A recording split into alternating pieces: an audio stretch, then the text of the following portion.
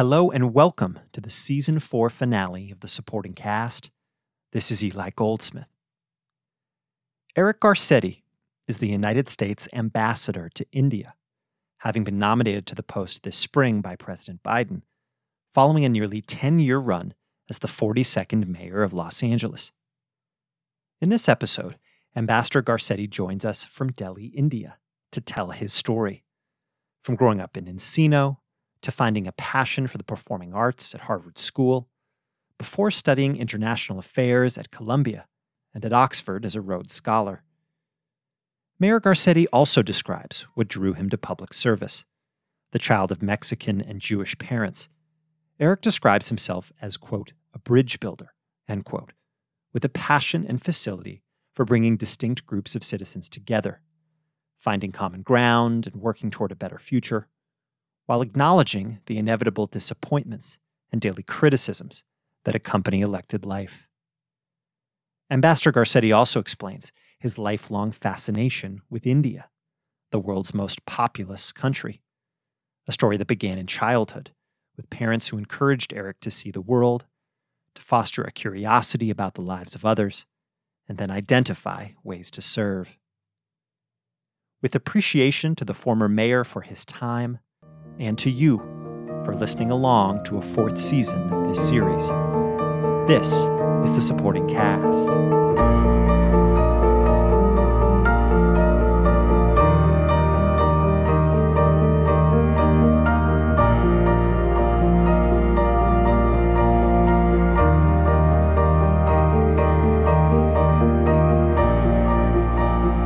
Ambassador Eric Garcetti, welcome to the supporting cast. Thank you. Great to be with you, Eli. Great to be with you as well. And I guess I should start. I refer to you as Ambassador Garcetti. You are also technically, I guess, Mayor Garcetti because you retain the title after you end your term. What should people call you if they see you on the street? If you see me on the street, call me Eric. A long time ago, I learned from Warren Christopher, who was always call me Chris. But of course, everybody would say, okay, Mr. Secretary, that your title is just something that is your job. It's not your identity. So I remember being with my daughter at her elementary school and somebody ran up and said, "You're the mayor, aren't you?" And I said, "No, being mayor is my job, but I'm Maya's daddy." So you can call me Maya's daddy or Eric. Okay, Maya's daddy it is. Great. Ambassador Garcetti. But of course, after you finish your ambassadorship, you would go back to, I guess you do retain the title of mayor long after you are mayor. I suppose so, and ambassadors always call themselves ambassadors. I see. Try to fight against those things in life where people make you something forever. I loved 10 years of serving as mayor. I'm loving being ambassador. But yeah, just call me dude. Sounds good. So I want to start with the present. We are talking from very far away. You are in India right now. I am in Los Angeles. First, I want to start with today. Where are you in the world, I guess specifically, and how are you? So I'm really great. I'm about as far away as you can get time zone-wise from Los Angeles, at least for half the year, because daylight savings syncs it up. You can just convert AM to PM and add a half hour to LA time, and that's what time it is in New Delhi. In fact, all of India. India has one time zone. So, it's about as far away as you can get. When you're sleeping, I'm usually awake. When I'm sleeping, you're usually awake. But it was a great, great day. It's very hot here. The summers are pretty brutal in New Delhi. But it was a typical day where a million things come at you in every direction. Because as ambassador, I'm leading the mission that traditionally is the largest, tied maybe for the top 3 right now with Mexico and China, of all of our embassies and consulate missions together. So nearly 3,000 people who work across not just the embassy here, but 4 consular locations throughout India on everything from international development to defense and security, to economics and trade, to people-to-people ties and education. It's basically an entire world packed into a single entity, interacting with another entire world called India, now the most populous country in the world. So today, trying to think, I had to record a song. It's World Music Day coming up. They know I play the piano, so Nick Jonas did a song with King, an Indian singer, and they asked me to play like a portion of that for the video. I met with the National Security Advisor of India. I was able to welcome some American guests from U.S. government that were here, got my briefings, talked to folks in Calcutta who are in our mission there. Just a little bit of everything, which is really exciting to me. I'm a person who likes a lot of variety and likes to make an impact. So every single day is like that here. And so what drew you to the role? I assume the variety and all the things you're talking about were interesting to you. I imagine working on the international stage as opposed to working civically here in Los Angeles. But, of all the places in the world and of all the things to do kind of after being mayor of LA, why India? Well, I think the honest answer is longer than you might have anticipated. With a lot of other things, I can give you a simple one, but I think there's certain things that have drawn me to India my entire life, certain things that have drawn me to public service my entire life, and certain things that conspired to bring me to this job in India. Let me start with the first one. My parents actually both LA natives, and their parents were basically LA natives too. I think, most recent immigrant to LA was my grandfather, who was born in Mexico and came here when he was just 1 year old in the Mexican Revolution. We kind of have a mother and a father, my sister and I, who grew up on opposite sides of the track. My dad in South LA, my mom in West LA. But they met in Pan Am Airlines when they had both graduated from university and got married 6 weeks after their first date, and raised us with this ethic of, if you had an extra penny you didn't put into the house or into a fancier car, you went and you traveled the world, that the world was kind of there to see. That's probably the best gift you can give a child. When I look back on it, who cares what car you drove in or how big the house was? You remember the experiences you had and how they broaden your cultural horizon. So when I was 14, they took me and my sister, then 16, to India for the first time. Wow. Cut to 5 years later, when I'm in college, my first year, and a housing lottery gives you a random roommate. It was somebody named Jared Clark, and Jared said, "Hey, I have a father who just became the U.S. ambassador to India, of all things." Wow. And so he said, "Would you like to go to India?" And I said to him, "Oh my gosh, you didn't know this, but I love India. I went there, 5 years ago as a teenager." And so suddenly I was on a plane, came here, and stayed in the ambassador's residence in New Delhi as a 19-year-old. And is it the same residence that you are now? Funnily enough, it's actually not, because we're building a new embassy, and I'm going to be the only ambassador, I think, who never lives in that residence, because we're building a new embassy in the coming years. And so the house is in fine shape, but it's wrapped and surrounded by construction. So I'm in a beautiful home, actually, in a neighborhood of New Delhi, which in some ways is better than living on the compound, because I'm in a city by a beautiful park, close to stores and everyday people. But I came back from that experience and started studying Hindi and Urdu, two of the languages of India. Was going to live my junior abroad here, but got elected to student government, so I didn't. So anyway, I came back to India probably once a decade. So that's my India piece. Government service we'll get into, and I think I got here partially because I've been drawn to a life committed to public service.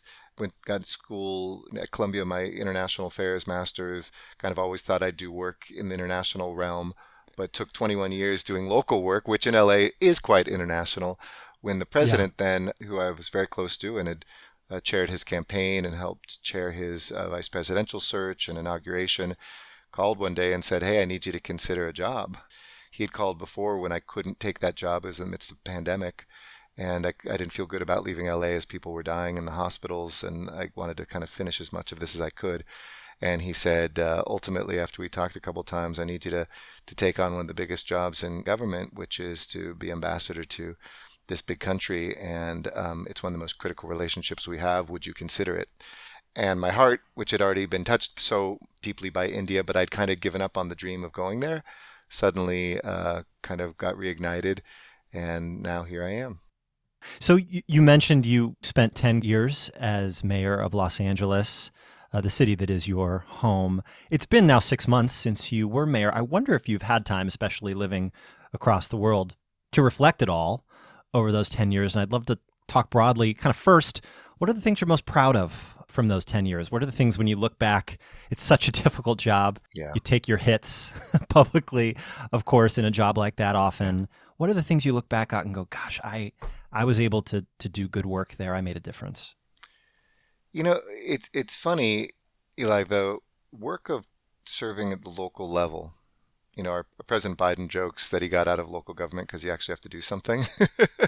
And then you laugh and he's like, no, I ain't kidding. We get to legislate and do this, and it's two steps removed. It's the most immediate and visceral form of democracy that there is. And it really appealed to me. I never thought I probably couldn't name when I was at Harvard High School who my city council member was growing up, like many people can't around the country, or who your school board member is. A lot of people think I grew up with politics because my dad did run for office and became district attorney, but that was after I was done with college. So I grew up a very anonymous kind of life in LA as a kid. So I don't really think of things that I'm proud of. I think things that I'm satisfied of having had the opportunity to work on. But it might be as small as my second to last day, I think, as mayor. I took a lot of transit in LA, and I was on the bus, boarded the bus right off of Van Nuys Boulevard, the artist formerly known as the Orange Line, the rapid bus. And a woman across from me said, "Mayor, it's me." And I realized it was a woman I had met in her new apartment in South LA.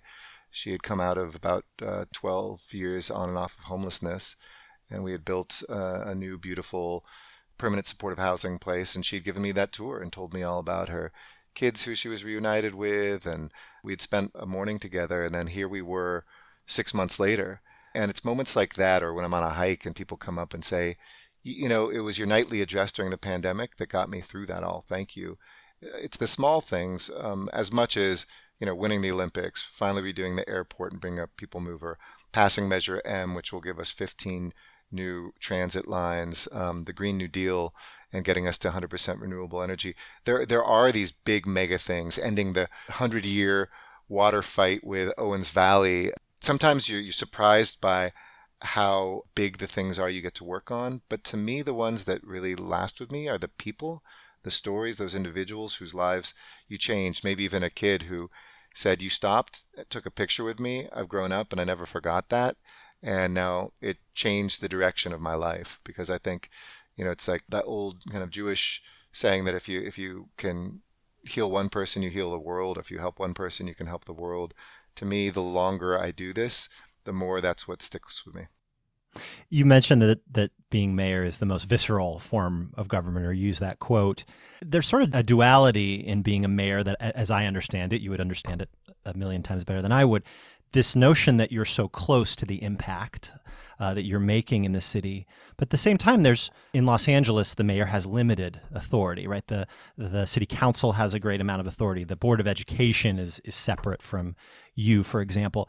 Did you find the duality of that frustrating at times? Yeah, absolutely. I mean, it's the toughest job you can ever have. And when young people come to me sometimes saying, "Hey, I'm thinking of running for office," and the advice I usually give back to them was something I learned from an acting coach. I did a lot of theater at Harvard. I continued that at school, in university, and even in grad school when I lived in England. And I thought I might want to become an actor. It might have been in a master class actually in England with Sir John Gielgud, the legendary actor. I think he's the one who said it. He said, "Only act if you can't not." In other words, it's such a crazy thing to try to become an actor. You think you have talent, you're probably not talented. You think you can, even with talent, if you have it, you can make it in 1 in 1,000, make it. And then 1 in a million, make it as a star, which is what everybody thinks they're going to be. So unless you can't not act, do anything else. And I kind of feel the same way about politics as a principle.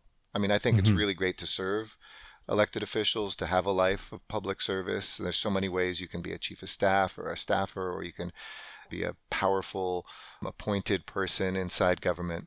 But to be that tip of the spear every single day, especially at a local level, and especially in a country where politics has become such a full contact sport, such a tribal, visceral thing to do, it's not rational. It really isn't. I mean, I'm surprised I got through, 21 years of it. It takes its toll. You have immense personal sacrifices, the amount of time you can spend with friends, the long, long hours. Even here as ambassador, they're like, "Are we working you too hard?" I'm like, "No." I mean, and I'm still working, 15-hour days, but I actually get a day off now and again, which is something I never had as mayor. So that back and forth of, are you going to grow as a person? You're not going to. because you're going to be serving? Are you going to take slings and arrows? Are people going to yell at you because you embody something? Maybe it's personal, but often it's not. You just are Hmm. that thing that they hate isn't working. And it's a tough time to do it. Social media has made 9 out of 10 people cruel. You look at comments and it's like 1 out of 10 tries to be nice, they get chased away. But in real life, when I go on a hike in Griffith Park, it's not even 9 out of 10, it's 10 out of 10 people who come up and say something nice, which is this strange world where it's almost like when nobody's looking, you can be a complete jerk. In person, we have to figure out a way to get along with each other. I'm sure people walk by saying, oh, I hated that guy or he was a bad mayor, but they don't go out of their way to say it. A metaphor is I had a friend who recently, she's actually a local reporter, was driving in LA and I guess might have inadvertently cut somebody off. And it was a complete road rage where the guy was like, F you and honking and going back. She was like fearing for her own life, but she's an investigative reporter. So she took the license plate down, did her research, and an hour later called him at home and said, hey, this is X, her name, from Fox News. And I'm doing a little story about road rage. And he's like, yeah. And my understanding is you just had this incident on PCH in Malibu. And he kind of paused. And she's like, actually, I was in the other car. And he just kind of said, Wow. hey, I'm so sorry. I get cut off all the time. And I just lost my temper. I was worried I was going to get in an accident. I was totally wrong. If you want to do the story, fine. They wound up becoming very friendly. And Wow. when she told me that story, I thought road rage happens when you have a car around you, just like social media happens when you have the anonymity of that. But nobody walks in New York and you bump into somebody and they go, hey, F you, get out of the way, blah, blah, blah, because you have to deal with a person who's directly there.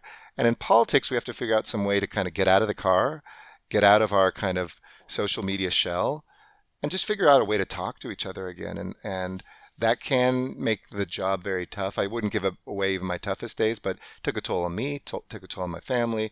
And it's, as I said when I started, it's not a rational thing to choose to do, but I'm glad there's still really good people who are choosing to do it. And Los Angeles is a car city, despite, Measure M and all the public transit Yep. and hopefully better transit to LAX Yep. someday. We're all waiting patiently for that. What were the most difficult times, I guess, of those 10 years? Can you think back to a moment where not just the public backlash, I mean, that can be part of it, but something that you really hoped to accomplish, as you said, trying to be an actor, trying to be a politician, trying to achieve things often ends in failure. Yeah. Not always, but sometimes. What were those times for you? What were the frustrations? Well, I think the good moments and the things you're able to accomplish far outweigh the others. But also being in politics is learning to live with daily failure and unhappiness. There's I'm not the kind of person, some people are really good. I'm going to do two things or one thing and I'm going to stick to that. I'm going to keep saying that thing over and over. But running a city requires you to do 10,000 things. And if you're really trying to help the city, you're going to think through housing policy and environmental policy and getting the port to work better. The 7 most feared words in LA, can you pick me up at LAX, was my obsession. So, like, let's finally get public transit there while you're trying to increase the quality of the streets and add more bike lanes and, do everything. So, there's always things you fall short. We don't have enough bike lanes in Los Angeles. Even though I tripled the pace of housing, we need to double it again. Homelessness is the greatest frustration to work on for anybody, I think, in Yeah. urban America right now, especially when you're a mayor without the tools for mental health care, or you inherit 30 years of all of us not building housing because we thought that would stop traffic in LA, and it really pushed people further and further down. And in good economic times, it actually results in people becoming unhoused.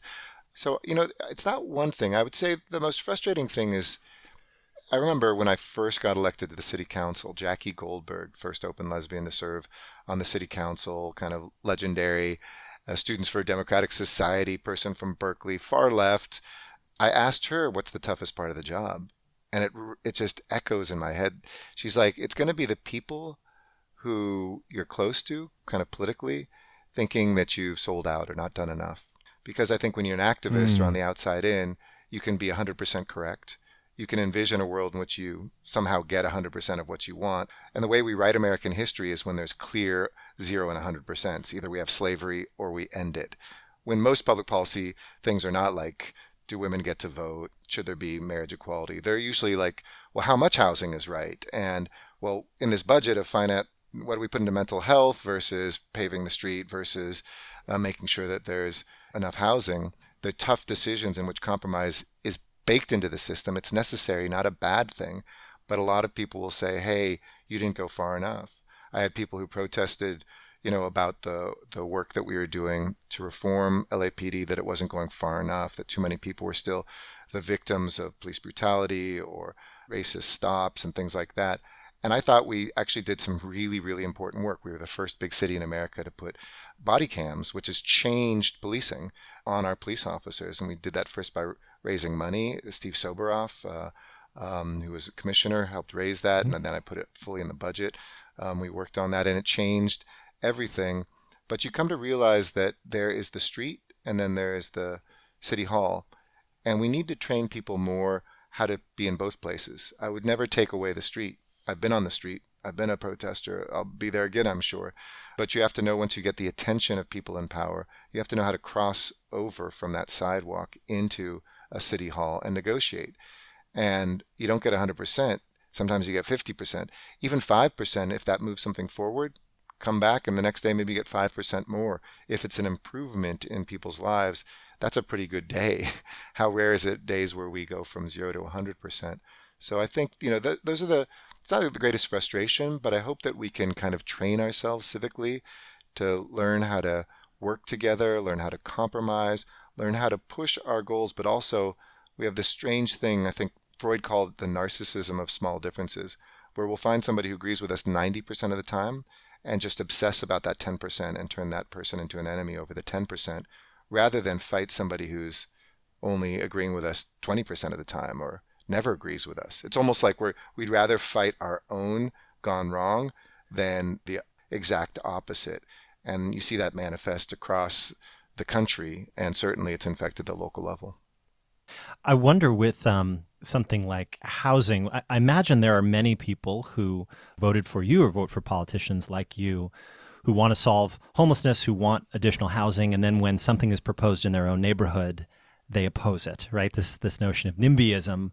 Was that ever a frustration of yours? And how do we solve this notion of seeing the larger good with a voter like that, especially because housing has also become so expensive in LA and one of the largest sources of wealth for many families? So people, from a self-interested standpoint, are clinging to the value of their homes in a way. I think that's right. I mean, I only half-jokingly spoke to folks when the most recent mayor's election was happening, and they said, what are the top 3 issues facing LA in the future? And I said, housing, housing, and housing. Because in some ways it is this prism that refracts everything. Stuck in traffic, result of bad housing policy. Frustrated about homelessness, result of bad housing policy. Don't like pollution, result of bad housing policy. Not enough jobs are staying here, the result of housing policy. So it's this strange thing that almost everything is refracted through. I, though, would like to, kind of counter the idea that LA is full of a bunch of NIMBYs, that luckily has not been my experience. First, in a district, I represented the 13th district, roughly kind of the flats of Hollywood to Atwater Village, Glassell Park, so kind of Silver Lake and Echo Park and East Hollywood. And we did something very interesting when I was a council member. We started doing these classes called Government 101. Then we developed a Government 102. I realized I didn't really know how government worked when I got there. And I realized most Angelenos have no idea. How does zoning work? What's R2 versus, D3? It sounds like, a droid from Star Wars. And what are the different, reasons tall buildings are some places and not in others? And we did a Housing 101, an Affordable Housing 101. And then when developers were coming to do things to redevelop parts of the district, which was already the densest populated district in LA, I found something miraculous happen, which is that sometimes the neighborhood was saying, why aren't you going denser? Why aren't you going up higher? We need more housing. And then I think in LA too, this happened when I was mayor. I remember when the Expo line was opening up, the extension to get to the ocean, and we were looking to upzone, which means make taller buildings, more density, right around where we're investing hundreds of millions of dollars. Makes sense that some baristas at the Starbucks you go to might actually be able to walk to the light rail and get to their job in Santa Monica or whatever, instead of being in traffic and they're stuck, you're stuck. And so we proposed some upzoning. there was the usual kind of neighborhood folks who came out and said, it is terrible already on the west side, no more, like we can't take it. Maybe the classic NIMBY argument, which is rational, by the way. It's just kind of been proven out to be, unfortunately, the wrong way forward. And there was an indigenous, organic, not ginned up by a developer, not turned out by City Hall group of younger Angelenos who came and said the exact opposite. You think this is density? This isn't high enough. I want to stay in this town. I want to have a job. I want to be able to buy something someday. And so I think really Los Angeles City, still around in the region, there's plenty of NIMBYism, but LA City is really moving forward. And two proof points, when I became mayor, we were doing about 8,000 units of housing total, new housing units in the city a year. At the peak, just before pandemic, and we're roughly at the same place, it was more like 25,000, more than tripling the pace. And I think that was really the result of the pressure that's there and new tools. Like we greatly upzoned and said you can buy right. That means you don't have to come to City Hall and ask for special permission. You can build taller housing along all of our transit lines in exchange for some of that housing on your dime as a developer, going towards extremely low income and low income Angelenos, and then doing what's called accessory dwelling units. That's a fancy name for the what we used to call ADU. granny flats. Exactly. So between those two, about 50% of all the new housing is going along transit corridors and almost 25% with ADUs. So that's 75% new housing from two tools we didn't have just 10 years ago when I started. So, I think that Mayor Bass is continuing that, whether it was her or anybody else. I think we also reflect that Angelenos increasingly are saying, give me something in the neighborhood, build housing where there's shops, where there's transit, where there's entertainment, where there's jobs, because I don't want to be stuck in traffic anymore. Well, let's get to your beginnings, Mayor Garcetti.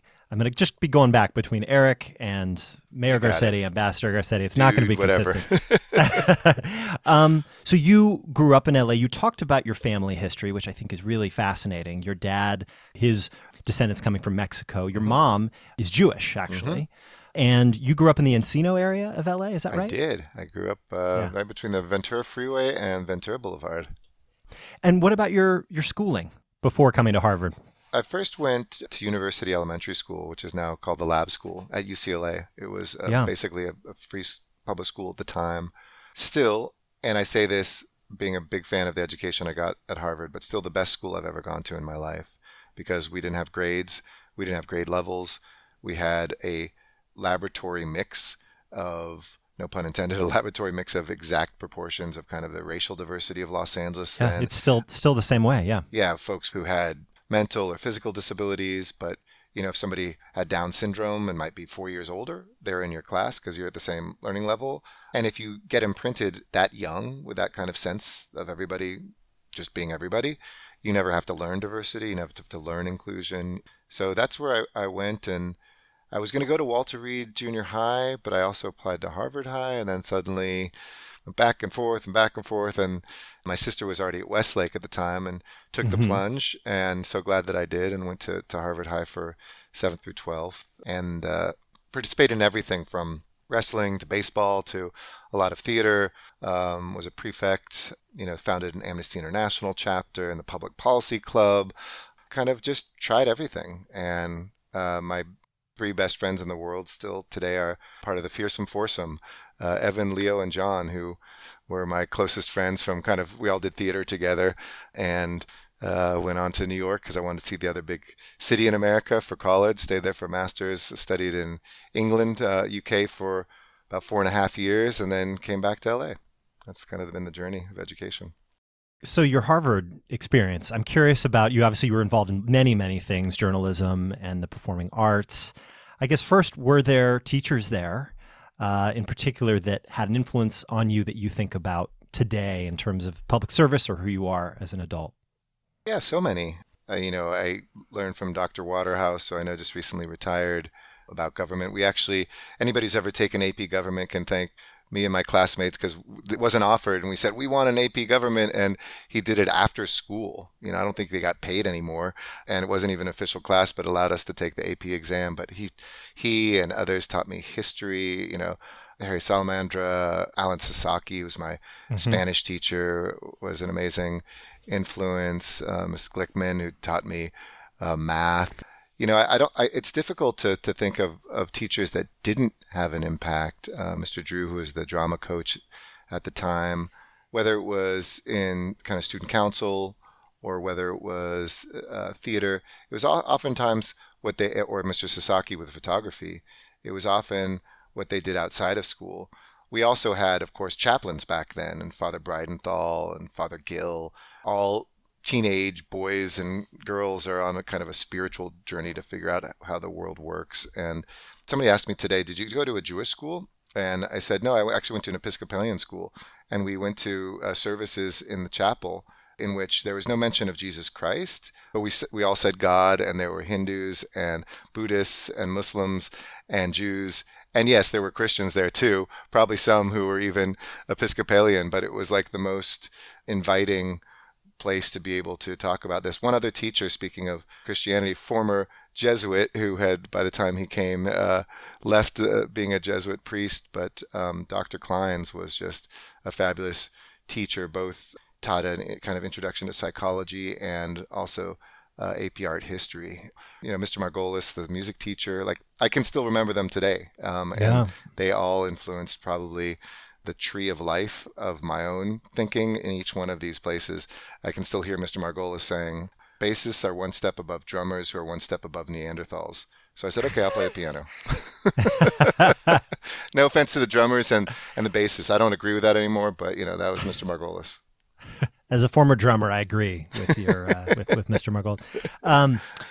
Also, I know that John Amato's retirement, you also gave a talk and mentioned a piece of education that he gave you that I know was influential to you in the long term. Yeah, love Mr. Amato. I was, while I'm still, one of my best friends is still Evan, and I'll give a last name to him because on this podcast I want him to live in infamy.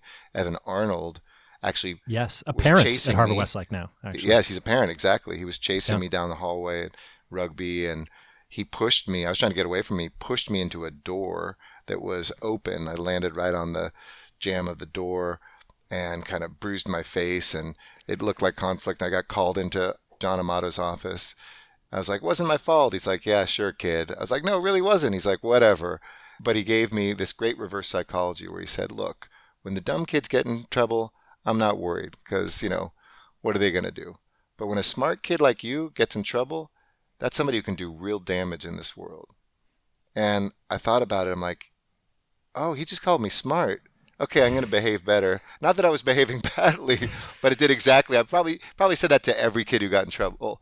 But it was like this brilliant kind of mental jujitsu of kids getting in trouble where he brought out the inspiration from within rather than telling you had to act a certain way. So, I mean, it didn't work the whole time. Sometimes I got in trouble and still ditched class and went to the senior swings and stuff like that. But, I still graduated.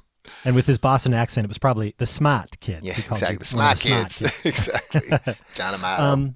I'm curious about you being in the performing arts and acting back then. You could say, well, how could someone so interested in acting go into politics? Well, that was the mid-'80s where literally a professional actor was the president of the United States, Ronald Reagan, whose politics you may not have shared at that era, I'm not sure.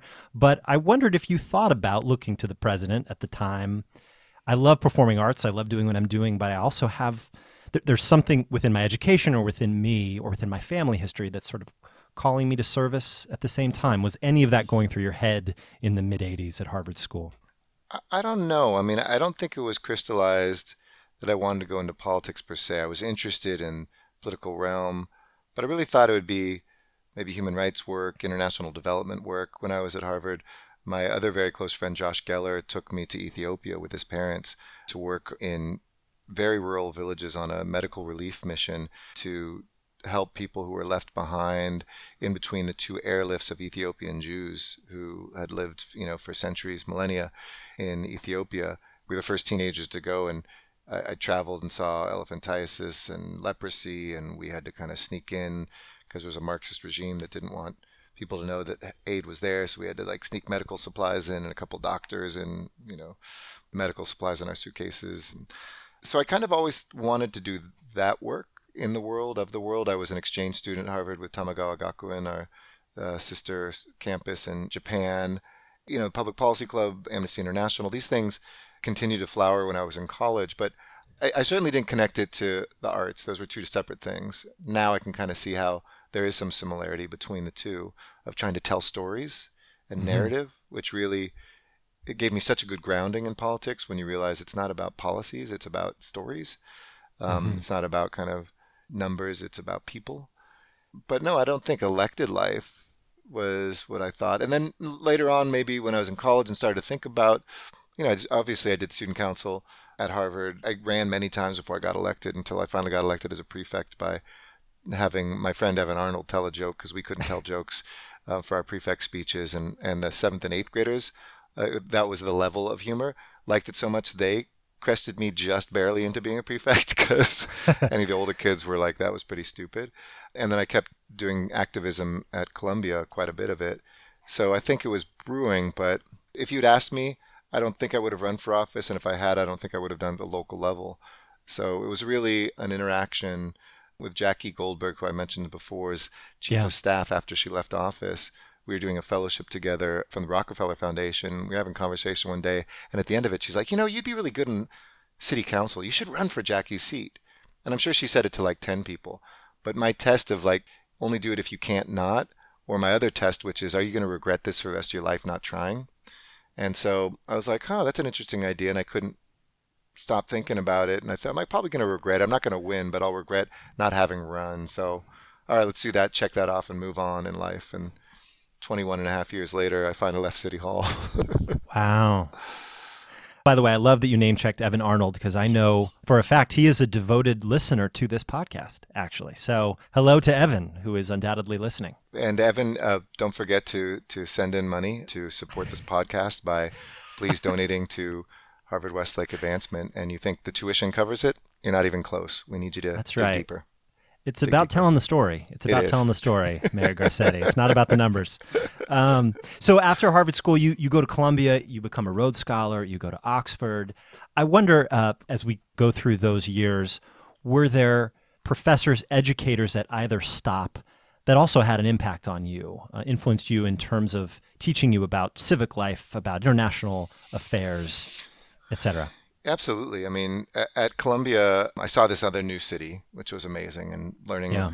building on AP art history and taking Columbia University. By the way, the year I went, we had a huge class. I think 5% of the graduating class at Harvard Westlake, or maybe even higher, at Harvard, high school at the time, went to Columbia my year. And we'd only usually had one or two. It was kind of like this mad rush on this place. And it Mm. was great to know people that were there, but to learn art history and to have the Met and MoMA, to get involved in international relations and to be there at the headquarters of the UN and human rights organizations. It was an amazing city that taught me. But then I got to take professors like Charles Hamilton, where I learned American government, the co-authors of Black Power, Carlton Long, who was a Rhodes Scholar who got me to apply, who I was TA for, and who was teaching a class on the First Amendment and defending Two Live Crew, a rap group that was being Sure. had their case go to the Supreme Court. Judith Russell, who I'm still in touch with, who had a year-long kind of anti-poverty seminar, and people like William DeBerry, who taught what was then called Oriental Humanities, now Asian Humanities, which came down to a single test after an entire year of reading everything from Morocco to Japan, Middle East to South Asia here in India to China and Japan, and got a single oral exam at the end of the year that your whole grade wrote on. But now when I'm here in India, I've read all the Indian classics because of that course that was so influential. And then when I did my master's degree, I got to stay at Columbia at the School of International Affairs, where Louis Henkin, one of the co-authors of things, like the main covenants that guide human rights, the international covenants on economic, social, cultural rights, he and Oscar Schachter were the actual authors of these things. And they're no longer with us, but I felt like I was learning from the founding fathers of the UN what human rights were all about. I also learned a lot from people who I got to meet later. When I was at Oxford, I started going to Ethiopia to do field work. And that came on the heels of 2 summers I spent in Burma as part of my master's degree, where I was in the jungles of Burma, living with kind of the rebels that lived in that area at the time after a crackdown on democracy and students who had been shot in the streets just trying to have free elections. And so I met people like those in Burma who were my teachers, who were fighting literally with guns at their heads. And in Ethiopia, a woman in particular named Boge Gebre, who I started doing work with while I was living in Eritrea and Ethiopia, to stand up a women's organization that was trying to eradicate the practice of cutting of girls when they went through a ceremony to become women. And she died during the pandemic, but she's probably the single greatest mentor I've ever had. Just somebody with courage, Wow. somebody who inspired me, and somebody who was able to, in the place, she came back to the U.S., but then returned to Ethiopia and basically got this centuries-long custom completely abolished and transformed into a different girl to womanhood ceremony that takes place in soccer stadiums without the brutality of that past. And instead, she's like liberated a whole generation of women in Ethiopia. You know, it strikes me, we talked a little bit about being in one's car and kind of being isolated from even people down the street, people in your city. It strikes me the amount of international travel that you've done and the exposure you've had, not just other people in Los Angeles, but other people throughout the world. How important do you feel like that is for young students, young Harvard-Westlake students, people in general, to experience cultures outside of our own, especially those who may need our help? You know, I was talking today to a Marine sergeant who just reported for duty here with a detachment. All of our embassies and consulates around the world are guarded by United States Marines. A young man from New Jersey who was telling me his story and basically said the best thing he ever did was join the Marines and get to see the world. The old cliche, but he had just come from Mongolia, lived in Japan, and now he had arrived in India. I think the most important thing you can do, above what school you go to, what job you think you want, is to actually get out there into the world. It gives you the perspective on everything you have and don't have. It gives you an ability to really see what you're made of, especially in countries where they don't speak English or speak much English. How do you survive? All the things you kind of take for granted suddenly get called into question in both a personal, kind of national, and even global way. And I think it inspires us to be better and much more connected at a time when tribalism is so strong. Yeah. It cuts through that. You know, as my parents did with me, I would say, if you're a parent listening to this, give your kids travel. And by that, I don't mean a vacation at a resort in Baja. I mean true travel, which is where you have to explore. You're not just a tourist. It's fine to do a couple touristy things, but 99.99% of the world isn't touched by tourists. It's people live in those in-between spaces and places. And if you can find them, you know, I was in an area here called Gujarat, a state of Gujarat, and the capital's Ahmedabad. I've been getting into cricket here, kind of pursuing cricket diplomacy, and people are nuts about cricket. So I went to the final match of the Indian league called the IPL, and it was raining and pouring. There was a stadium of 130,000 people. And you can't take other stadiums and convert them to cricket because they're basically round. So it's a unique thing in the world. And we couldn't get to the stadium because it was raining, so let's grab some dinner. And of course, as the ambassador, everybody's saying, "Oh, Mr. Ambassador, here's a nice fancy hotel and a great restaurant." And I'm like, let's just Google something and find a hole in the wall. And suddenly, you know, with a motorcade, because the Indian government is incredible and will make sure that I'm secure wherever I am, we pull up in the rain in this roundabout, and a woman who I saw online, it has maybe 3 square feet in the front of her husband's thread store, and her daughter just graduated from college, does the social media. And when we said, "Do you have a table?" She's like, "I'll get one." And suddenly we were eating and talking to them about their story.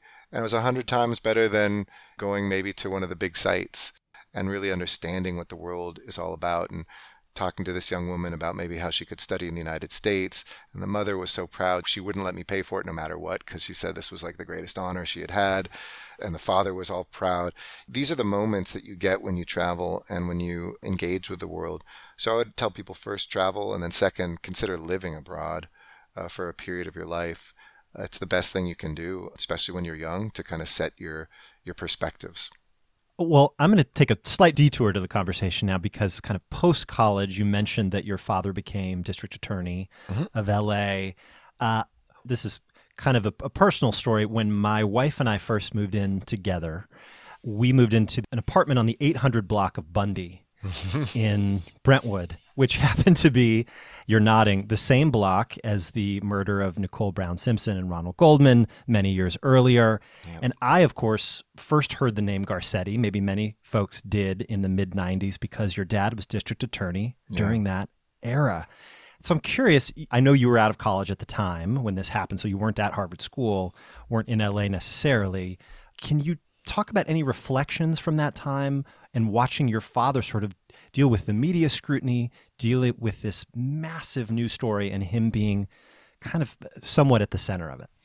Yeah, very much so. I mean, it was a crazy time. I mean, I learned all sorts of lessons, and it was the first time like mass media descended on something like this, where celebrity and every outlet and cable TV and 24-hour coverage and live courtroom cameras, like all this stuff just like all collided at the same time. I mean, I learned a few lessons. One is that your public image is not necessarily what you think it is, and it's not who you are privately. So you have to tend to that, especially if you're in public life. I mean, my dad had to, he was the prosecutor, say, turn yourself in, Mr. Simpson. And everybody's like, oh, your dad's a hard ass, isn't he? And I'm like, no, he's like the most loving, like hugging, like generous, human being. But they didn't see that. They didn't grow up with him. They didn't know him as dad. They knew him from like 1 minute where you're like, do something right. And I always learned that you have to kind of humanize yourself, take these moments, even an interview like this, like show people your heart, explain a little bit of who you are. Don't just assume that they know, because the weird thing that happens with celebrities, certainly with people in political life, is everybody thinks they know them. With politicians, it's often they know them good or bad. And with celebrities, we all feel like we know them when we don't. Like none of us have actually spent like hours with top celebrities or elected officials. Do we actually know who these people are like? We get senses of them, but you have to bring that to them. Like the most intimate part of my time as mayor was doing 100 on the dot. I think it was 100 different nightly addresses during the pandemic, for an hour in English, another half hour in Spanish. And it was like this moment of being in people's living rooms. And I didn't realize the impact it had till, as I shared earlier, people started to come up to me and say, like, even who don't live in the city of LA because it's such a huge metro region, somebody from Riverside or Long Beach would say, like, thank you, like this was my one source of information, or just thank you for remembering somebody who died, or like telling the story of what we could do to not just be passive but be active in the midst of this horrible time. So, I learned that lesson from my dad and watching that circus that was around the OJ trial. I was in Oxford, luckily, so I was in the UK for most of it, but I came back early to work on Kathleen Brown's campaign for governor, Jerry Brown's sister. It was the first campaign that I kind of worked on, except my father's, obviously, but that's as a volunteer. And I learned a lot at that moment. This was the mid-90s when Pete Wilson was kind of going after what he called legal immigrants and the death penalty, and kind of realized that it's always easier to motivate people out of fear than out of hope. And I kind of I made myself a promise that I would try to understand where that fear comes from, but try to channel it to hope if I'm ever going to be in this realm. It takes a lot more work to bring people and to sustain hope than it does to feed and continue to feed fear. But, whether it's the most perverse manifestations of nationalism that we've seen in the world, whether it's now sometimes like turning Americans against Americans, when we used to at least look outward for the enemy and be one nation under God, indivisible. We have this thing where we've lost hope, where people's trust in institutions is all underwater, besides maybe the military just over 50%, but big business, religion, journalism, politicians, Supreme Court, like everybody has less than 50% trust in a democracy, essentially about ourselves, because a democracy at some level does reflect us, whether you want to admit it or not. That was the beginning of some of the chaos that we're experiencing now. Social media wasn't with us. Internet wasn't hard in place, but it's only accelerated. Even at the same time as it's accelerated our tools to combat that, to connect with each other. And so it's not all just bad news. And I've seen some immensely hopeful moments and some incredible evolution since then too. But it was a crazy time. And remember, it was back to back with unrest in 92. Rodney King, LA riots. LA riots, civil uprising, 94, the earthquake, and OJ. So like the early 90s was just this crazy moment in LA when the rest of the country said, oh, it's definitely going to be an earthquake that's going to break this place off and it's going to go into the ocean and good riddance. But somehow we made it through. a good reminder in what's another kind of tougher moment for LA now, that we always do find a way through, but we don't do it alone. It has to be all of us. Do you see in hindsight, I mean, there's an incredible documentary that's been produced about the kind of OJ murder and the trial. And do you see in hindsight how the jury came to the conclusion it did, given your understanding of the kind of the racial dynamics in Los Angeles that were present then, that some of which still persists? My dad, who's really an optimistic human being, and I remember calling him from England just before the verdict was going to come down. He's like, I think we got this. I think it's going to be a conviction. Yeah. Later on told the story of the only person who was telling him that it wasn't going to be was former President Jimmy Carter, who in some conversation early on in this said, Gil, there's going to be acquittal. Because what you have to understand is the number of times there's been injustice brought falsely, the Emmett Tills of the world and Right. everything else to the African American community, that this is going to be a moment of trying to rebalance. Whether it's right or wrong, whether it's based in fact or not, it's going to be an attempt by many who have not seen the justice system work, kind of reject that the justice system should go the way you think it's going to be. And it was my dad said it was really a wake-up call that sometimes things are about what they're about, and sometimes they're about bigger things. And you can understand it even if you don't agree with it. I think as people look back, I don't think that there is much ambiguity or doubt about guilt, but you never know what's going to happen, and you never know what a group of people are going to do to either send a message or to give context, and you can't just count on facts. We know that even more now, is that people have feelings as much as they have facts. And now we have, unfortunately, things that feed on feelings and present them as facts, untruths about science, but I think that was one of the takeaways for sure. Do you feel like, as mayor, the diversity within your background helped you to understand at a deeper level some of the differences in this city around race, around religion, around language? 100%. I mean, people have always said, well, aren't you Italian? And I remember walking around Harvard High School and people would tell me Jewish jokes. Like, they'd tell me Beaner jokes. And they wouldn't know that here was a Mexican American or a Jew, as some stupid kid was walking up the stairs on the campus, as kids do, telling me a racist joke. And, I probably didn't know what to do besides laugh. And then I'd get home and be like, what the heck? I think there was one, maybe other Latino in my class. There was, I'd go to my grandparents' house where they speak Spanish, and they lived in Van Nuys, and have menudo on the weekends. And, it was something that for a long time, and I'm really glad that there's a focus on it now. It was like we had so few Latinos for a city that's 50% Latino. I think it helps give you the lens of pointing out who's missing, what voices aren't being heard in all the places you've been and all the places you touch. But it also gives you a fluency. It makes you, I gave a speech at the graduation of college when I was mayor about being a border crosser. And it was a provocative speech, but I'm kind of like, you have to know how to navigate borders in life. You have to be comfortable navigating borders. We have so few people that are interpreters, bridge builders, translators these days. There's people who know X or they know Y. And people can't get X and Y to connect or understand each other or see each other.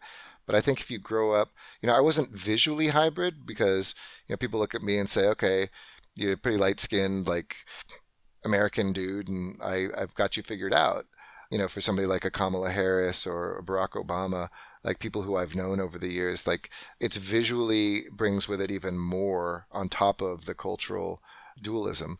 But I think conversations I've had with both of them and many other people is you kind of, what am I? I'm both. Like I'm very comfortable, like joke I'm a Jutino, kosher burrito, whatever. But it's like I don't have to choose. Like who of us do have to choose between the ripples of identity that we have? We're sometimes a parent and sometimes a professor and sometimes a brother or a sister and sometimes we're all an of ambassador these and sometimes a mayor. Exactly. Or as you started, I'm an ambassador mayor, a mayor ambassador. I don't know. But I'm still Maya's daddy. Exactly. Exactly. Well, I have a few get-to-know-you questions just to end up, Sure. Mayor Garcetti, because I know I'm very appreciative of your time. They relate to Los Angeles, where you were mayor for the last 10 years. We are known for our movies, for our food, and for our climate. So I'm going to ask you 3 quick questions and then one last one. What is Ambassador Garcetti's favorite movie? Oh, that's easy. I had to pick that when I became mayor, and my staff was horrified because we had to do a screening of it. Airplane. Oh, really? Uh-huh. Still holds up. Classic. Okay, what is your favorite meal in LA? It could be a restaurant, it could be something you guys made at home. If it's not a kind of probably a bowl of menudo at a Mexican restaurant, I got a few. The place I like these days, even though I'm living now here in Delhi, that I'd recommend everybody is Varous. It's in Toluca Lake. It looks like nothing on the outside, and it's like this amazing, credible supper club with music that a brilliant Grammy Award-winning sound engineer and a brilliant chef, both of them who grew up here in LA, children of immigrants, one who went to Hollywood High, one who went to the music program at Hamilton High, started. And there's live music every night. You don't know what it's going to be. It could be Kamasi Washington who shows up. It could be somebody from American Idol who shows up. But it's designed as a sound studio. So even as the music is playing, you can hear, and the food is out of this world. So, And what's the cuisine? It's a kind of, I would say, Latin and Asian inspired California. Like, it's you might find something that's a takeoff on taco or ceviche or incredible pasta or something with an Asian twist. It's amazing food. It's the best bar. It's the greatest atmosphere. And there's music. Like, how often do you get live music in LA while you're eating? Yeah. Good date night. Anniversary. What's your favorite place in LA? I know you've mentioned Griffith Park a few times, being on hikes and running into constituents. Is there a place in LA that you love? I do love the hills of LA. Definitely Griffith Park, which was kind of my happy place going on a hike at sunset up to Mount Hollywood. But I'd also say the LA River, which is what I grew up next to in Encino. We used to walk there with my dad. People forget a river runs through it here. And to me, it's kind of why the city exists. It's why downtown is inland. It's why life started here and somehow sustained here and even grew here. But I would say those are the two places when you're getting away from the city. If you're getting into the city, it's a huge place, but I'd say the Valley. I'm puro valle. Even though I lived a year on the west side, when my parents moved there my senior year, nothing against it. I'm a Valley guy. All right, last question. You are a parent, as you've mentioned, you're a dad.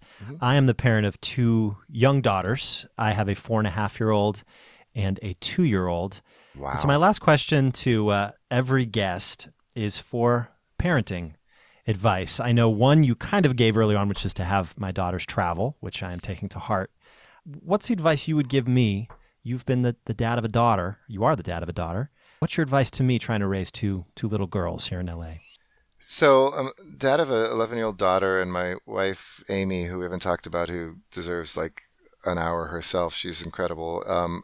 Asked if I would consider being a foster parent, and I said absolutely. And we've had the good fortune of being foster parents for almost a decade of many, many children. And you learn different lessons in those different roles, but it's the same thing. Parenting is the same.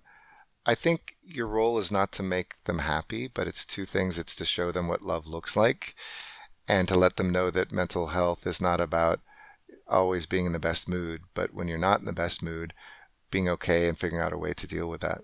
If you give them those two gifts, plus I already said, let them travel, send them someplace else, you're going to have good kids who can calibrate themselves, who can calibrate this world, and who can like lead with love inside and throughout their lives. And to the mental health point, so do you mean that sort of all of us face stresses in our personal lives and our work lives to, as best we can, learn how to manage those when we come home, when we interact with our kids? Is that part of what you're trying to say? No, I mean that too, but I was more teach your kids how to deal with their feelings, talk about them, and to know like being upset is fine.